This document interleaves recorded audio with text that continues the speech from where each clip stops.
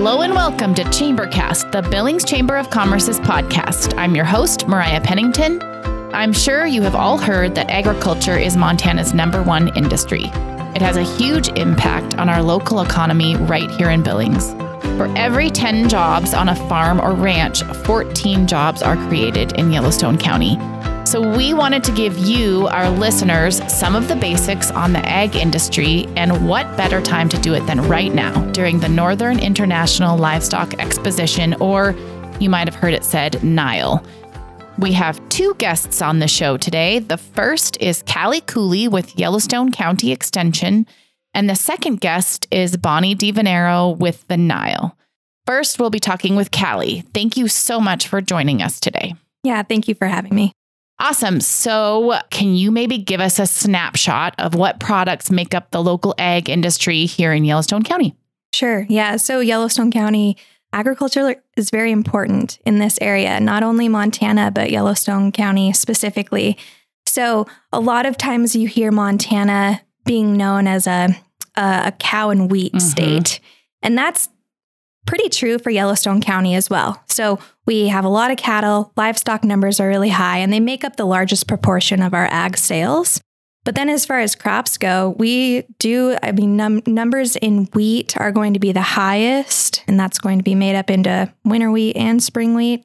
And then other than that, we have alfalfa for hay, barley, corn, and sugar beets that are going to round out the top 5 crop commodities in Yellowstone County. Okay, I have so many questions. So when you say cattle, what does that mean? Because I know that we have in the past, even just promoting stuff for ag, have used the wrong photograph of the wrong kind of cow. So can you please tell us, what does that mean? What does it mean when you say cattle? Yeah, so primarily beef cattle. So in this area, we are raising cattle with the end game that they're going to be coming back onto your plates in the form of a hamburger or a steak. Okay. And so more so too, we are known as being a cow-calf state. So although, especially in Yellowstone County and the Yellowstone Valley, we do have feedlots that are going to kind of be finishing cattle for different reasons than, your cow-calf producer. That's primarily the type of producer that's going to make up this area. Okay, so this podcast is for people like me who don't know a lot about agriculture. So I'm probably going to ask some questions that you ag folks out there are going to go, oh my goodness, she doesn't know what that means. But when you say finishing cattle, what does that mean? Yeah, so what finishing means is that they are going to be feeding the animal to the point where they are ready to be harvested. And so most of that actually occurs in the Midwest, where they're close to feed sources like corn and some of those higher energy feeds that are going to be better to finish animals. But that's a reason why we do have a little bit of an opportunity in Yellowstone County, because we're right on the river. And so there's a lot of irrigated opportunity for those type of crops as well. Okay, that makes sense. And then you said alfalfa is what makes hay, and hay is what we feed our livestock, correct? Correct. And hay is a very general term. So I'll be clear. Most of the time when we're talking about hay, yes, we're talking about alfalfa, because that's primarily what's going to be raised for hay and baled into hay in Montana. But hay is really any type of forage that is cut and baled into some type of feed that you can feed an animal. Yeah. So there's other examples, like you even have grass hay, right? So maybe you're haying some dry land, improved pasture for hay purposes or something like that, where you have crested wheat and things like that. Oh my goodness. Or you could even talk about a lot of individuals who raise cereal forages hay barley and oats and triticale and things like those, that they're not alfalfa, they're not a legume, but they certainly can also be cut and baled into forage. Now, of all the products that you were talking about, do those all stay in Montana? What kind of percentage of that do we send elsewhere, and where do we send it if we do? I'm just curious. I think a lot of hay is going to be used in Montana. This year, we're sourcing hay from a lot of other states and areas because we truly have a hay shortage because of the drought. But for the most part, a lot of people are going to be producing hay to be used on their own operations. And sometimes maybe they can sell a little bit, and then sometimes other people are going to have to source it from other individuals as well. Yeah. And then the other things like beef and barley and all of those things that you talked about? Is that all stay here in Montana or? No. So a lot of times, like in this cow-calf industry, the calf might be born on the ranch and raised for a few months by that cow, grazing, pasture, and other things like that couldn't be used for any other purpose. They're very efficient converters to protein. And so a lot of times what you see is they'll stay on that cow until the fall or time for weaning, which most years is about this time. However, this year, because of the drought, has been a lot earlier in a lot of cases. Then at that time, they're usually sold to a feeder who will then go ahead and feed those calves and get them to a finished weight so that then they can be harvested. And so, like I said earlier, a lot of times those animals are going to go to the Midwest, your Kansas and Colorado, and places like that where they have big feedlots and they're close to processing facilities as well. That makes sense. Yeah. Yeah. Cool. Okay. So in the intro, I mentioned that you are an agriculture extension agent. Can you tell us what that is? What do you do? What does that mean? Sure.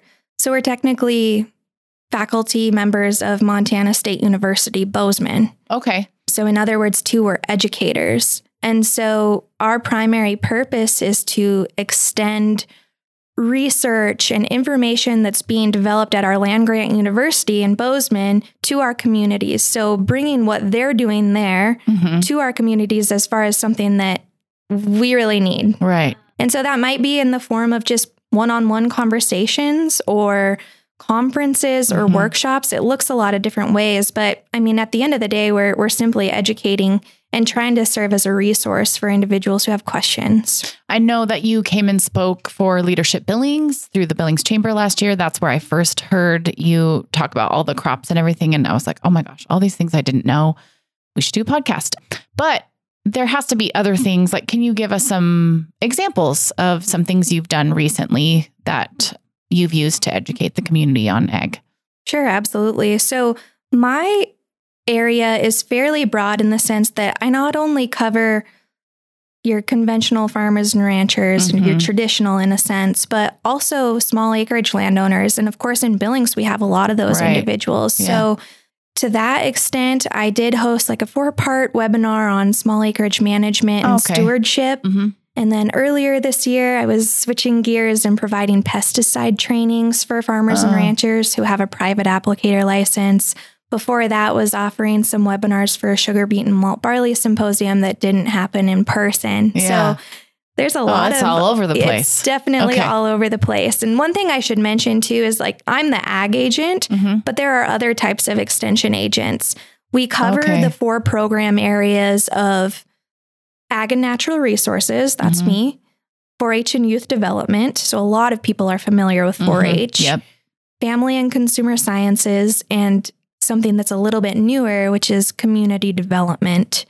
And so some agents might have to wear all of those hats. Right. But in Yellowstone County, we're fortunate where we have 3 agents where I just do ag, Ronnie Baker does 4-H, and Jackie Rump handles family and consumer science. Got it.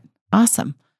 You mentioned 4-H and FFA. Can you talk a little bit about the work that you guys are doing to educate young children about agriculture? Sure. So aside from the 4-H program itself, which, is primarily Ronnie's bread and butter, the program 4-H and FFA both provide a lot of opportunities for kids to learn lifelong things that are going to impact them forever. So responsibility and leadership. It's kind of this boots on the ground approach, right? Where, say, for example, they have an animal. I mean, they have to learn how to take care of that. They need to figure out what they can do if something goes wrong with that animal. And for a lot of kids, it's the opportunity for them to really get interested and involved in the ag industry. It's like their first opportunity for that, especially having a little bit of separation, maybe, for example, from the family farmer ranch. Like it's their thing, right? Yeah. So it teaches a lot of those skills that are beneficial forever. I was a 4-H'er myself. I grew up East Miles City. And some of those skills that I learned are things that I still use today, and I can credit to my experience in 4-H. So can't speak highly enough about both 4-H and FFA, but what did you raise when you, yes. What animals did you raise as a 4-H'er?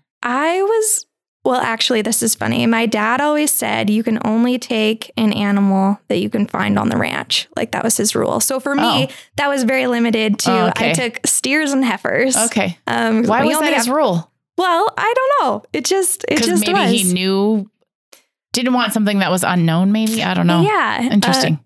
So yeah, I took steers and heifers. And then other than that, had other like indoor type projects too. Like I did cooking and teen leadership and child development and weed science and things like that I think are also very, very beneficial and shouldn't be overlooked. I have a very limited experience with 4-H, but I do have some experience. And that experience was when my girls were little. Well, not little. They were probably, gosh, I don't know, third grade, second grade.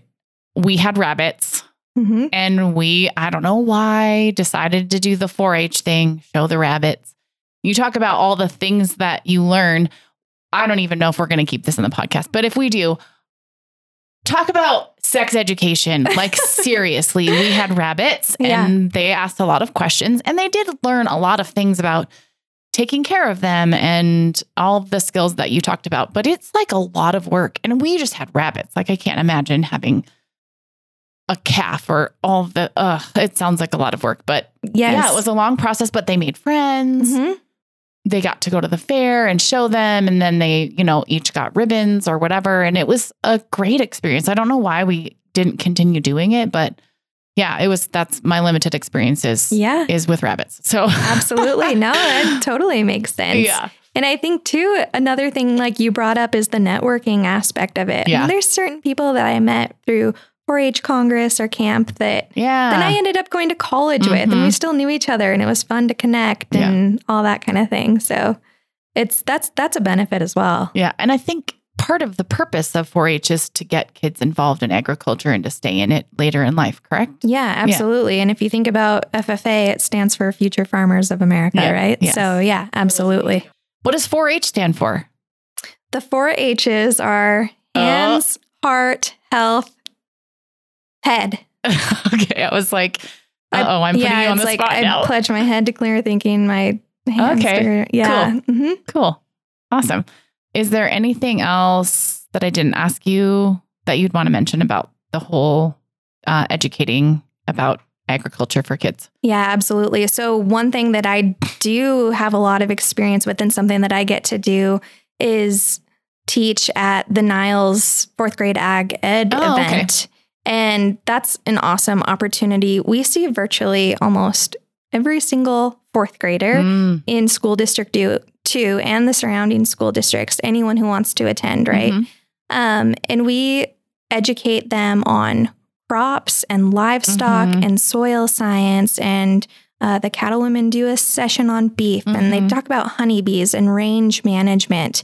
And the interesting thing is for a lot of these kids, it's some of the only agriculture education that they get. Yeah. And I think for a lot as well, it leaves a mark. They have fun. They get to go to the Nile. They get to see the animals, and then they get to learn about the ag industry, which is so important to Montana and Yellowstone County. So I have always taught the crop section, and I like it. We focus on those 5 main crops in Yellowstone County to familiarize kids with not only what they are when they're driving down the road, right, but what are their uses? What are their end uses? And why is this important to me? Yeah. And then when they're eating a hamburger or whatever, they have some sort of perspective on where this came from. Yeah. It's not just, magically created at the hamburger store. You know what I mean? Absolutely. Like it's actually grown bred here in Montana. So totally. Yeah, it's cool. A sugar beet growing on the side of the road isn't lettuce. Yeah. There's sugar in the root of that plant and the beet portion of it. And that's what you're going to use to make your candy and all that good stuff. And it smells really great when it's being processed. Well, yeah, if you get the right breeze. If you're one of those fortunate ones. I've lived near the sugar beet factory. I know exactly what that smells like. So Callie, at the end of every podcast, we do what's called the Rorschach questions. I don't know if I won't put you on the spot and ask you if you listen to our podcast. So I will ask you questions that you have not been prepped for. And then you just give me your first response. Okay. Are you ready? Yes. Okay. What is your earliest agricultural memory? Oh boy. I don't know if I have an earliest ag memory. So I grew up on a farm and ranch east of Miles City. And so we were very, very involved from the time we were born, right? Yeah. Like going in the feed truck and that type of thing. One of probably the earliest memories I do have, of course, it has to be associated with the bad one. But I believe I was 5, and it was like the first gather that I was able to just totally go out on my own. Like, I had reins to myself, and that was going to be the day. And that was my big day, right? And my dad got bucked off that day and broke his ankle. Oh, that's probably one of my earliest memories, really. You're like, great. Specifically. Awesome. Mm-hmm. Yeah. Sounds painful. Okay. Here's an easier one. Okay. How do you like your steak cooked? Medium. Some people might be like, oh my gosh, she didn't say medium rare. She's not a true rancher. No, I'm medium. I will say prime rib, medium rare. Yes. Oh, I like that you added what kind. Okay. And then just because it's October, what is the best Halloween costume you've ever come up with? I told someone the other day that I feel like I'm a Halloween Scrooge. And not because I don't like it, but because I feel like I never have good ideas. Yeah. Even as a kid, you don't remember one costume you're like, that was legit. My mom made me this awesome scarecrow costume that was homemade and great.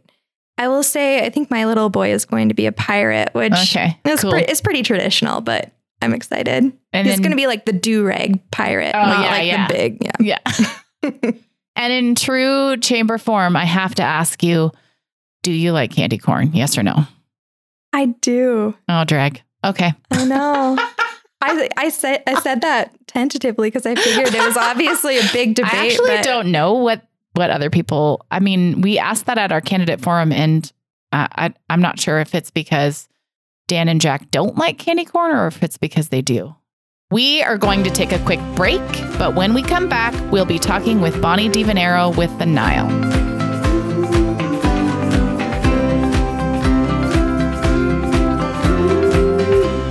Okay, friends, we're back here with Bonnie DiVenero, the Equine Programs Director at the Nile.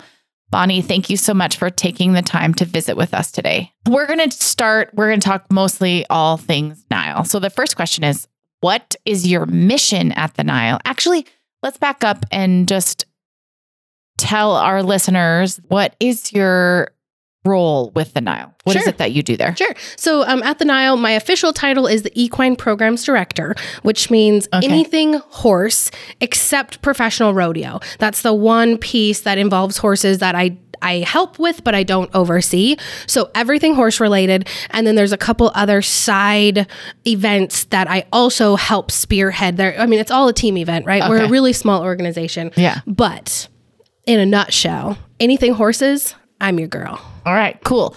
So let's talk about the mission of the Nile. Why is this expo that you have so important to the ag industry? Absolutely. So our mission is to preserve and embrace the Western way of life, which back in 1967, when our organization was first founded, it was just an awesome place to showcase and come and exhibit.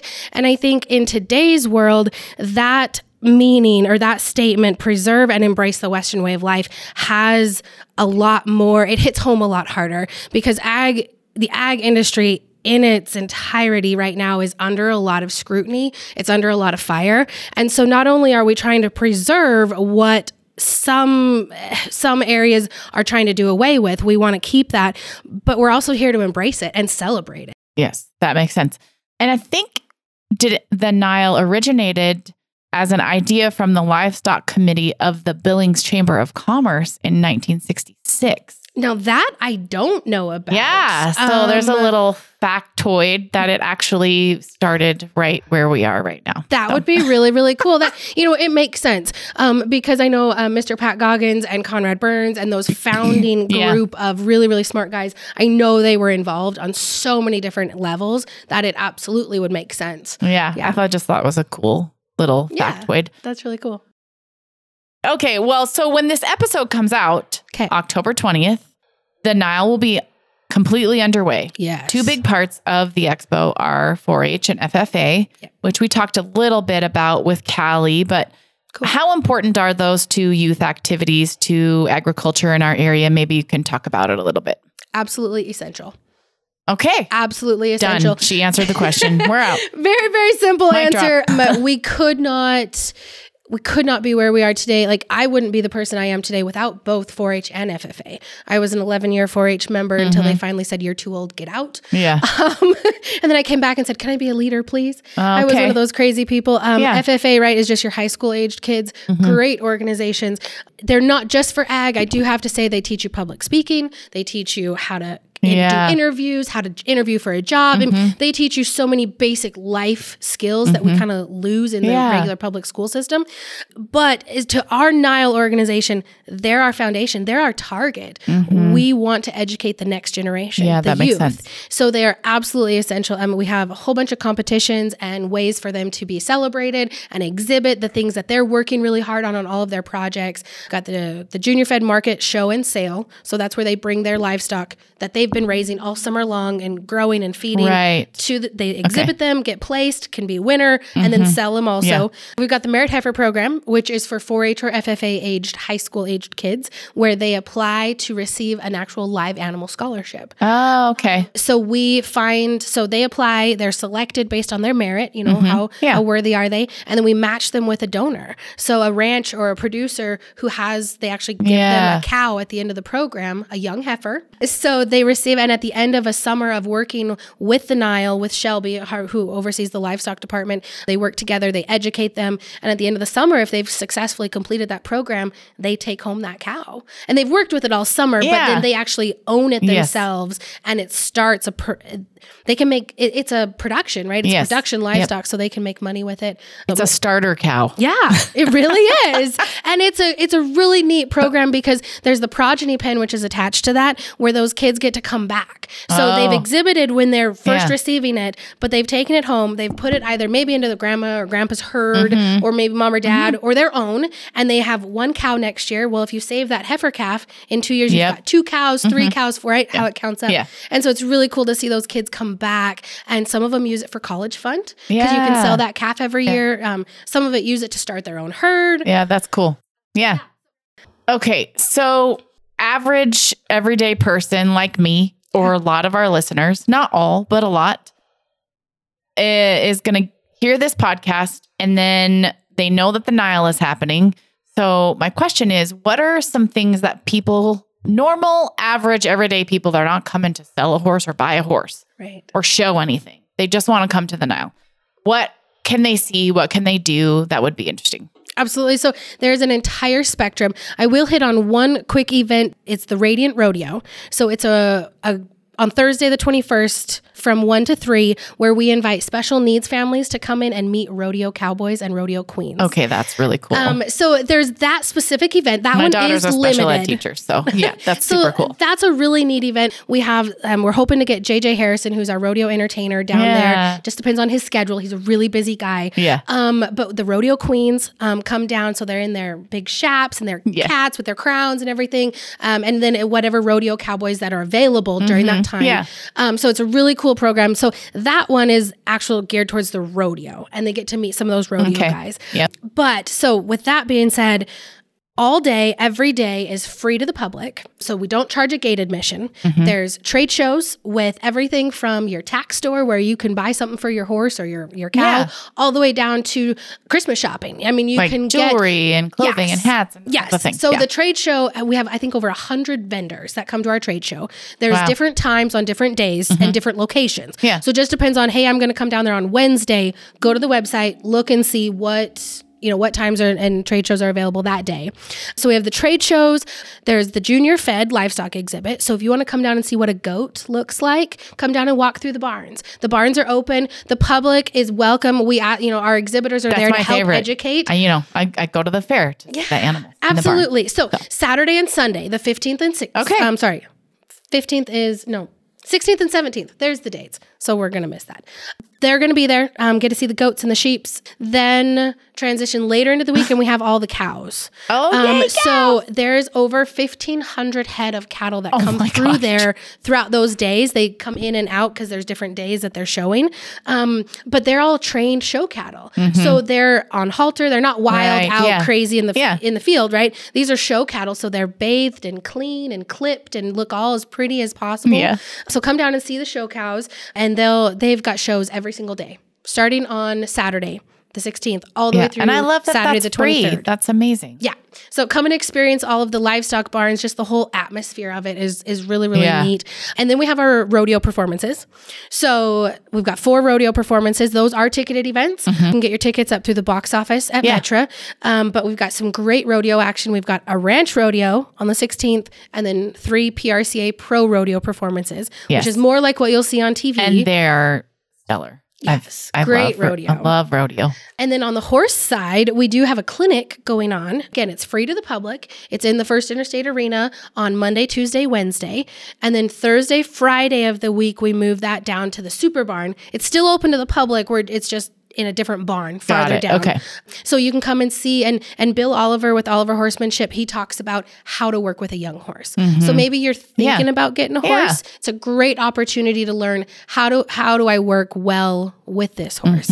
So we have a horse clinic out at Miller's Horse Palace. We've got the actual horse competitions. So that's where the Ranching Heritage Challenge and the Versatility Ranch Horse Show that I've talked about before. Right. So again, it's open to the public, but it's a really cool, that's where you get to see those horses in fast action. They're running a cow down the fence. It's the opportunity to show you what they go out and do every day with the cowboys in the arena, and they get judged and scored, and they win money and prizes. So great opportunity out at Miller's Horse Palace. What a great thing for anyone of any age, but particularly what you were saying earlier. So we have students from all over Billings who maybe don't know some of this stuff. And they came when they were in the 4th grade, but it's free. They can come down and check out all these animals, see what real cowboys are doing, and enjoy the rodeo. It's just cool. And it really is, it's an opportunity to ask. If you've got a question, the exhibitors are there and they want to educate anybody so come and ask a question. Yeah. Everybody's been super nice to me today when I've interviewed, and even the people that work here that know way more about ag than me, they want to talk about it. Yeah. And they don't make me feel bad for not knowing all the answers. So they won't make our list. We want you to be in, at least see what kind of world we live in. Yeah. Because it does, right? It's our everyday that we. But not only that, it's because it is a big part of being in Montana, and people are proud of the industry. They want to talk about it. Absolutely. So it's the really cool part of what we get to do to celebrate ag, right? Yeah. We give these producers, because they work like these horse projects. It's not like, I'm going to do this, I'm going to practice. They work at it for years. Yeah. And some of these horses they've been working and training with for years. Horses will live till they're 25. Yeah. And so you've got a lifetime of investment into this horse, and it's a really, really neat opportunity to get to celebrate what they've done, all their hard work. Well, it's really fun to talk to you because it's obvious that you're just so passionate about it. You're passionate about horses and the whole industry. And so I am one of the crazy ones. Yeah. No, it's good. It's awesome.